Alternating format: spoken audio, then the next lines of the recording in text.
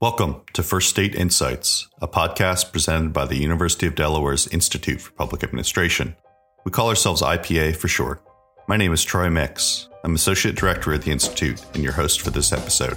Thanks for tuning in.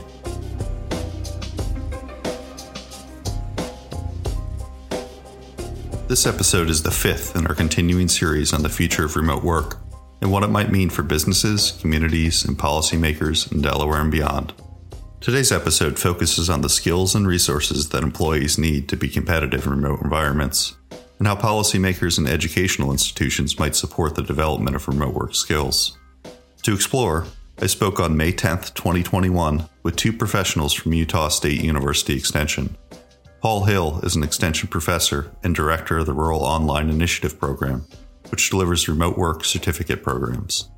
Marta Nielsen hosts Remote Work Radio, a podcast that chronicles the stories of people who make their living by working remotely as employees, freelancers, and entrepreneurs. Our discussion highlighted remote work opportunities for individuals and communities, skills needed to succeed in the remote environment, and lessons learned through delivering the Rural Online Initiative. Let's get to the conversation. So Marta and Paul, thanks so much for joining today. I really appreciate you taking time. Pleasure. Yeah, thanks for reaching out. So I was really interested to see your initiative and see that you had a podcast focused particularly on remote work radio. And I know you're the host for a lot of those episodes, Marta. I wonder if you could tell us a little bit about what you've learned about kind of why people get into remote work and what they get out of it. Right. It's been so interesting to talk to people from all over different parts of rural Utah. And they kind of fall into two different camps. There are those who have worked remotely for years and then kind of came into the certificate course that the Rural Online Initiative offers, further into their career. And then there are those who either were not working or they were working jobs they were unhappy with in their rural communities, who found the program, got the certificate, and were able to find remote work. So it's been really interesting to see those two different perspectives. We've even had some folks on the podcast who were tourists in Utah and loved it so much that they decided to move here and make it their remote work home base. And so it's interesting to get those different perspectives. Maybe we could back up a little bit then, Paul, and bring you into the discussion in terms of what's the impetus for the program, the certificate program. Could you tell us a little bit about where that came from and what it consists of? Yeah, actually in 2017, our governor, in looking at the prosperity of our state, a lot of times you'll see Utah is the number one place to start and grow a business. And he's like, the prosperity in the state, the economic growth, we've seen so much growth and prosperity, it hasn't been evenly distributed. And so there's this kind of tale of two Utahs, where in many of the eastern rural counties and rural areas south of the Wasatch Front, that they have high levels of intergenerational poverty, double the unemployment rates. And so we can't, celebrate success in four counties and then think that the whole state's fine. And he said he really put it back on rural communities and said, we need your ideas. We need you to come up with bottom-up solutions to these problems. And this idea came from a county commissioner, several county commissioners coming together and saying, hey, we need to teach people how to work remotely. They kind of conducted their own needs assessment. And then they got connected with myself and USU Extension. And we had to decide, okay, like if this is a need, this aligns with our statewide needs assessment of our communities wanting reliable, steady jobs, better paying jobs, vocational skills. And so we decided, let's move forward. There's funding in place from our legislature. We presented this idea. They said, let's fund it. We'd had the prosperity where they could kind of take a risk on, would a remote work education program actually work? Would we have an ROI on the Rural Online Initiative program? And it turns out after it was a 3-year pilot, and after 2 years, we essentially proved the concept that this was possible. We placed well over, I think at the time, 100 jobs, 150 jobs, people in rural communities, which is equivalent when you look at the equivalency of jobs, one job in rural is worth so much more than just one job in an urban county. And so when you're comparing apples to apples, that was equivalent to, at the time, over 5,000 jobs. We're just closing in on 200 job placements this month. And these are families that don't have to leave the state. They don't have to leave to go to an urban area. They can stay where they're at. Sometimes these are part-time jobs or full-time jobs. They are jobs where it's a supplemental income, and some that they're the breadwinner. And so these allow our families to stay and contribute where they want to live. Many times our data showed that the average participant had lived in their community 16 years and had no plans to leave in the next 5 years. But yet they were all consistently felt like they were being paid less than what they felt like they had the skill set for. So that's where our program comes in. So tell me a little bit about kind of how it's delivered and a bit of what the curriculum looks like. What skills are you trying to develop in people? Sure. I mean, if you think back to 4-H, learning by doing, if you raise a steer, like you're raising a steer, you're not talking about it, you're doing it. And so the whole experience and the course that we have for people looking to become remote workers is the Master Remote Work Professional Certificate course. It's about a 30-hour course, and it's delivered in a way that mimics real remote work. So they have synchronous meetings every Thursday, Zoom meetings, just like many people are used to now. And then they have asynchronous modules, and then they get together in groups. They communicate on Slack, which is a communication workspace. And they use that to work through some of the projects. There's homework, assignments. And again, it takes about 30 hours to complete over the course of 1 month. And so it's an intensive, specialized training to get people learning those skills and really being intentional about learning the best practices of remote work, really those next practices of being a virtual professional. But they go into planning out your day, realizing that you're offsite and you don't have a direct supervisor looking over your shoulder, which is what many people are used to if they've worked at, say, Walmart or Tractor Supply or a lumber yard in the coal mines. They are in the thick of it with someone telling them what to do, having a direct report. So they learn about communication, communicating with teams, also planning out the day, developing workflows, and being productive and managing their time, as well as what are, depending on their industry, what are some of the compliance standards that they need to follow, making sure that wherever their workspace is, they have a lock on the door if they're dealing with medical records, and really thinking also about their career so that they're not on an island unto themselves. There's been some remote work policies in place at institutions, at organizations where management was unable to figure things out. And, they said, all right, everyone come back to the office. Well, if Bill and Sam and Sally moved, they don't want to come back. And so then they just emailed them and said they were fired. And so you want to make sure you're being proactive and over communicating your efforts and your contributions to the organization, so that when they are looking at cutting things or making changes, they aren't thinking of you. And those are some of just a few things that we cover in the course. Am I right that it extends beyond Utah in terms of you have partnership with other entities at other universities? Is that right? Yeah, we focus on Utah. That's our legislative mandate. And since day one, I thought, we'll finish this pilot program and then we'll work on figuring out how we help these other states. But literally on day one, press releases starting going out about our program and our success. And we've had states reaching out about how they can participate. So we quickly put together, we're still developing this affiliate program. And it's on our website, remoteworkcertificate.com/affiliate. And they can look through the process of partnering with us and plugging into our program. And sometimes it doesn't work out. So we encourage them to develop their own course and their own learning platforms for delivering remote work skills. We certainly don't have the corner on remote work training, but yeah, we've got, I think last I checked, there was like 7 or 8 other land-grant universities that we partner with. Well, one thing that I learned about through some of the interviewing that I've been able to do is the support and involvement we've had from our state government, like the state employee standpoint. They want to employ, 1,000 people as remote workers. So they did some kind of piloting as well and had great success on a state employment level. So that's kind of a different employer perspective that, we've had this involvement from the governor's office to support our program. That's also kind of given us some, I want to say credibility, not credibility, but just been a really great supporter.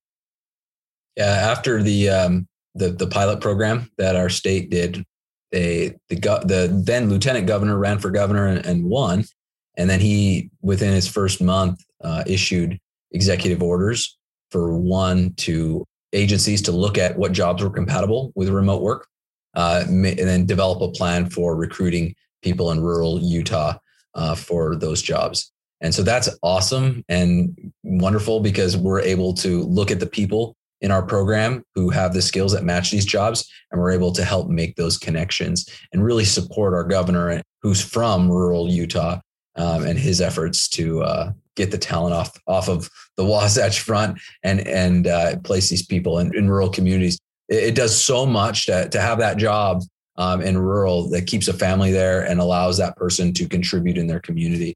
That's one thing that we've seen across all of rural America. It's hard to fill city councils, mayors, county commission seats, and have volunteers in the community when everyone's getting older and the young people, it's the brain drain. They're hit 18, they finish high school, they're gone because they don't see the opportunity for their education or their career in their communities. And so that's why we also provide our program for youth, not trying to place them in remote jobs, but really trying to open up their mind and maybe help them in their aspirations. Many of them don't want to leave. And so if they don't have to leave, we can help them see the path forward to fulfilling their career goals, but also being able to stay where they want to raise their families. And, of course, starting this in 2017, you had the jump on a lot of places that all of a sudden had to leap into remote work the past year. And I'm curious, how your alums of the program were situated to deal with that, how the demands on your time have changed over the last year as people become a lot more interested in remote work. I mean, what has that change looked like? I would say we did a survey after kind of during COVID towards like the last, well, it was about a year ago, last summer. And just to see everyone who, we surveyed all the people who had found a remote job. And remote work falls into the three buckets of freelance work, as well as being an employee, but also being an entrepreneur. Some have started their own business and taking their skills as freelancers to the market and are getting paid, by the hour, by the project and so forth on platforms like Fiverr and Upwork and others. So when we asked them, like, how's it going? Are you doing okay? Do you need us to help you? We have partnerships with FlexJobs where they have vetted remote job board site. And we were just saying, hey, do you need an account? How can we help you? And no one had lost their job. And whereas a lot of people in our rural communities, they absolutely, when they rely on tourism and busloads of people from Asia coming over to check out Bryce Canyon National Park or Zion National Park or one of the other arches or canyonlands, wherever it is, they come to, the nation's, we're the backyard here in Utah. And that those buses stopped and people were figuring out like, how do they sell inventory? And so we started teaching an e-commerce for rural businesses. We had it in the works. We just hadn't launched it. And so it was like, all right, we lit a fire. We were helping all of these employers do SEO, market their businesses online, start selling things and hustling on eBay and Facebook Marketplace and whatever they could do to generate some revenue. But yeah, overall, through the pandemic, it's been tough, like keeping up with the demand. But right now we're kind of in this interesting spot where some people are sick of remote work. Some people love it. And the honeymoon phase is over. We saw, and research suggests and shows increases in productivity, over the period of working remote. But it's really a honeymoon period. Research shows that also that employees see this alternative workplace arrangement as such a perk that they're more loyal to the organization. And in being more loyal to the organization, they don't want to lose this. And so they end up working more. So it's less about, the number one naive question about remote work by employers is, well, how do I know if they're really going to work? The research shows that they're not shirking from home. They're overworking from home. And we need to be more concerned about the human being and not burning out and then quitting and seeing turnover that way. And so that's one of the things I'm concerned about is employers thinking everything's hunky dory, the productivity's up, but yet they're not paying attention to when emails and communications are happening and logins to the VPN. It's like if it's at 3 a.m. and your employees are just working nonstop, you really need to check on their mental health and making sure that they're doing okay and really encouraging them to take breaks. Many remote workers are very ambitious, and I've caught myself working from 8 to 8 and, being in my sweatpants all day. And so it's something we gotta, as leaders, we need to be cognizant of. And so that's really my next thing that, I'm working on is helping the remote workers. And we teach this in our course to be careful about how they're spending their time. When you look at remote work, while remote work eliminates the physical boundary between work and home, it creates a new physical boundary between coworkers. So looking at that issue, but really remote workers need rituals or behaviors to help them transition between roles at work and at home.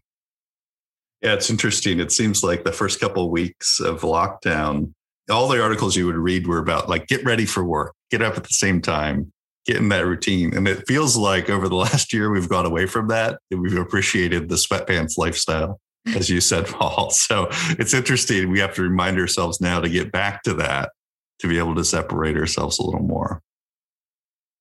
I'm curious in the last couple of minutes here, if you could talk about, we've talked a lot about the individual remote worker and skills for them to gain a job. And you've alluded to kind of, this is focused on regions and focused on kind of particularly distressed places that have had these generational issues.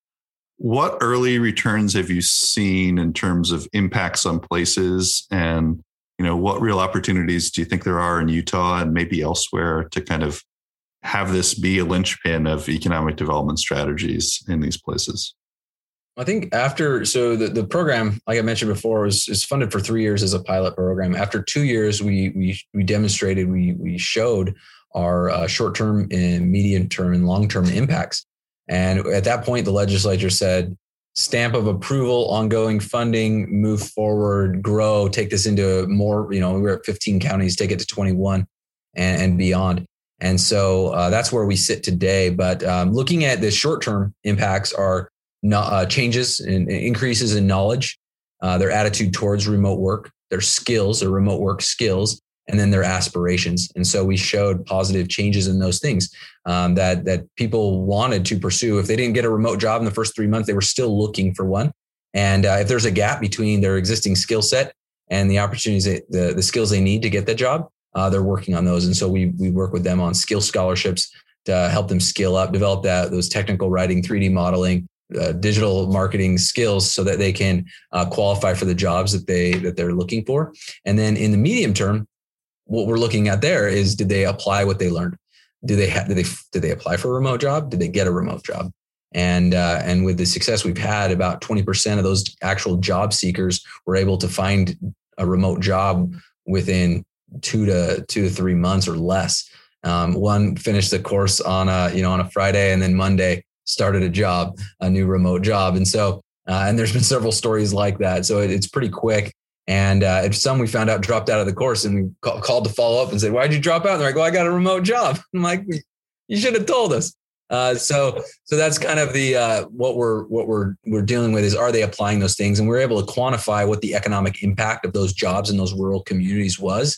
And it was like, whoa, that beats all the efforts for business recruitment for those rural communities. Business recruitment as our economic development strategy has been very difficult in our rural communities, and we haven't had a lot of success in creating jobs that way. And so this has been a very successful effort. And then when you look at the long-term impacts, that's changes in unemployment rates. And we saw prior to COVID, we saw decreases. We contributed to the decrease in unemployment in every single county was in our pilot program. And so that was exciting. Well, again, I'm not saying that we did 100% of that. There was a lot of other things in play, but it's interesting that we contributed to unemployment declines in rural communities where there hadn't been declines. There's only been increases for years. And so really, we thought in the beginning we were connecting people with remote work, and then after interviews, Marta can testify to this, is like, it's not just about connecting people, it's about empowering them and giving them the confidence to go after that job and realize when they get it, then they tell all their friends and our whole network of program participants. And then that just further motivates people in rural Utah to pursue this opportunity. And so looking forward, earlier in this series, we talked to economists from Upwork, and he talked about kind of 5 to 10% pre-pandemic of work was taking place remotely. And that maybe when we come out of this, he's forecasting 20 to 25 might be more fully remote. As more of us has gotten a taste of it, as companies kind of know what to expect, what do you think is going to be, what are some of the key things that are going to be most important for workers to be competitive in terms of finding these jobs? I think making sure their skills are competitive, like Paul was mentioning, offering scholarships if they need to level up their skills. I think that's a huge thing because you're not competing based on location. It opens up the market to anyone when it's a remote position. So having competitive skills. And also, I think that the certificate course, I've had a few interviewees say that was an important part of their resume when they were applying for jobs, because then their employers know that they have that base knowledge of how to be a remote worker. Because like you were saying, with the pandemic, a lot of us have been thrown into being a remote worker, and it's been a little bit of a scramble to figure out how that works. And I think that the certificate really, really helps people to get a little bit of an edge. One of the things that we're also working on, we have another course that's for the leaders, those who are leading remote teams. And that's been our focus. If we can help them increase their ability to, I guess the deliverable at the end of that course is developing a remote work plan for their organization. And these are people in the position to determine whether people stay remote or come back to the office. If they stay remote, how they're going to manage their performance and so forth. But also making sure that these remote workers have a good experience in the process. And so we're focused on, one, helping them develop their plans, and two, helping them create remote positions, which means remote interviews, hiring people outside your geographical region, and having confidence in your ability to assess them and bring them and onboard them so they have a positive experience as a remote worker. And so that's going forward. That's a huge component. We'll continue to train people and focus on increasing that demand for remote work. But we're also working on affecting the supply of remote jobs and making sure that this isn't just a temporary thing. We did this to react to the pandemic, that we're not just about implementation, but we're going about this through the process of adoption. If you go back to diffusion of innovations theory, are we testing it out? Are we running on trial basis, assessing what works and what doesn't, and then moving on to full adoption and bringing it in, institutionalizing it within the organization. Even if it's just kept around for continuity of business operations in the event of another flu pandemic, in the event of a natural disaster or crazy weather conditions or national disruptions, you should still practice this regularly so that it's not a shock when you have to go back to it. And so that's why we're focusing not just on the professionals and those who want those remote jobs, but also the leaders who are adjusting and making those policy changes within their organizations so that they're adopting, they're going through the adoption process and not being, having these knee-jerk reactions like, this is our only choice. Grab your computer and go home and we'll figure it out on the way. Yeah, it's kind of like part of the toolbox of resilience for a lot of corporations and individuals moving forward. It's really a pleasure to talk to you both, Paul and Marta, and figure out what you're doing in Utah and how it might be applicable to others. And thanks again for taking time. Thanks. Thank you. For more information on the Rural Online Initiative and the Remote Work Radio podcast, visit extension.usu.edu/remote work certificate. For more on this series on the future of remote work, consult the show notes and look out for articles posted on the website of the University of Delaware's Institute for Public Administration, ipa.udel.edu. Thanks again for tuning in to First State Insights. Reach out with any comments and be sure to subscribe so you'll never miss an episode. I hope you'll join us again soon.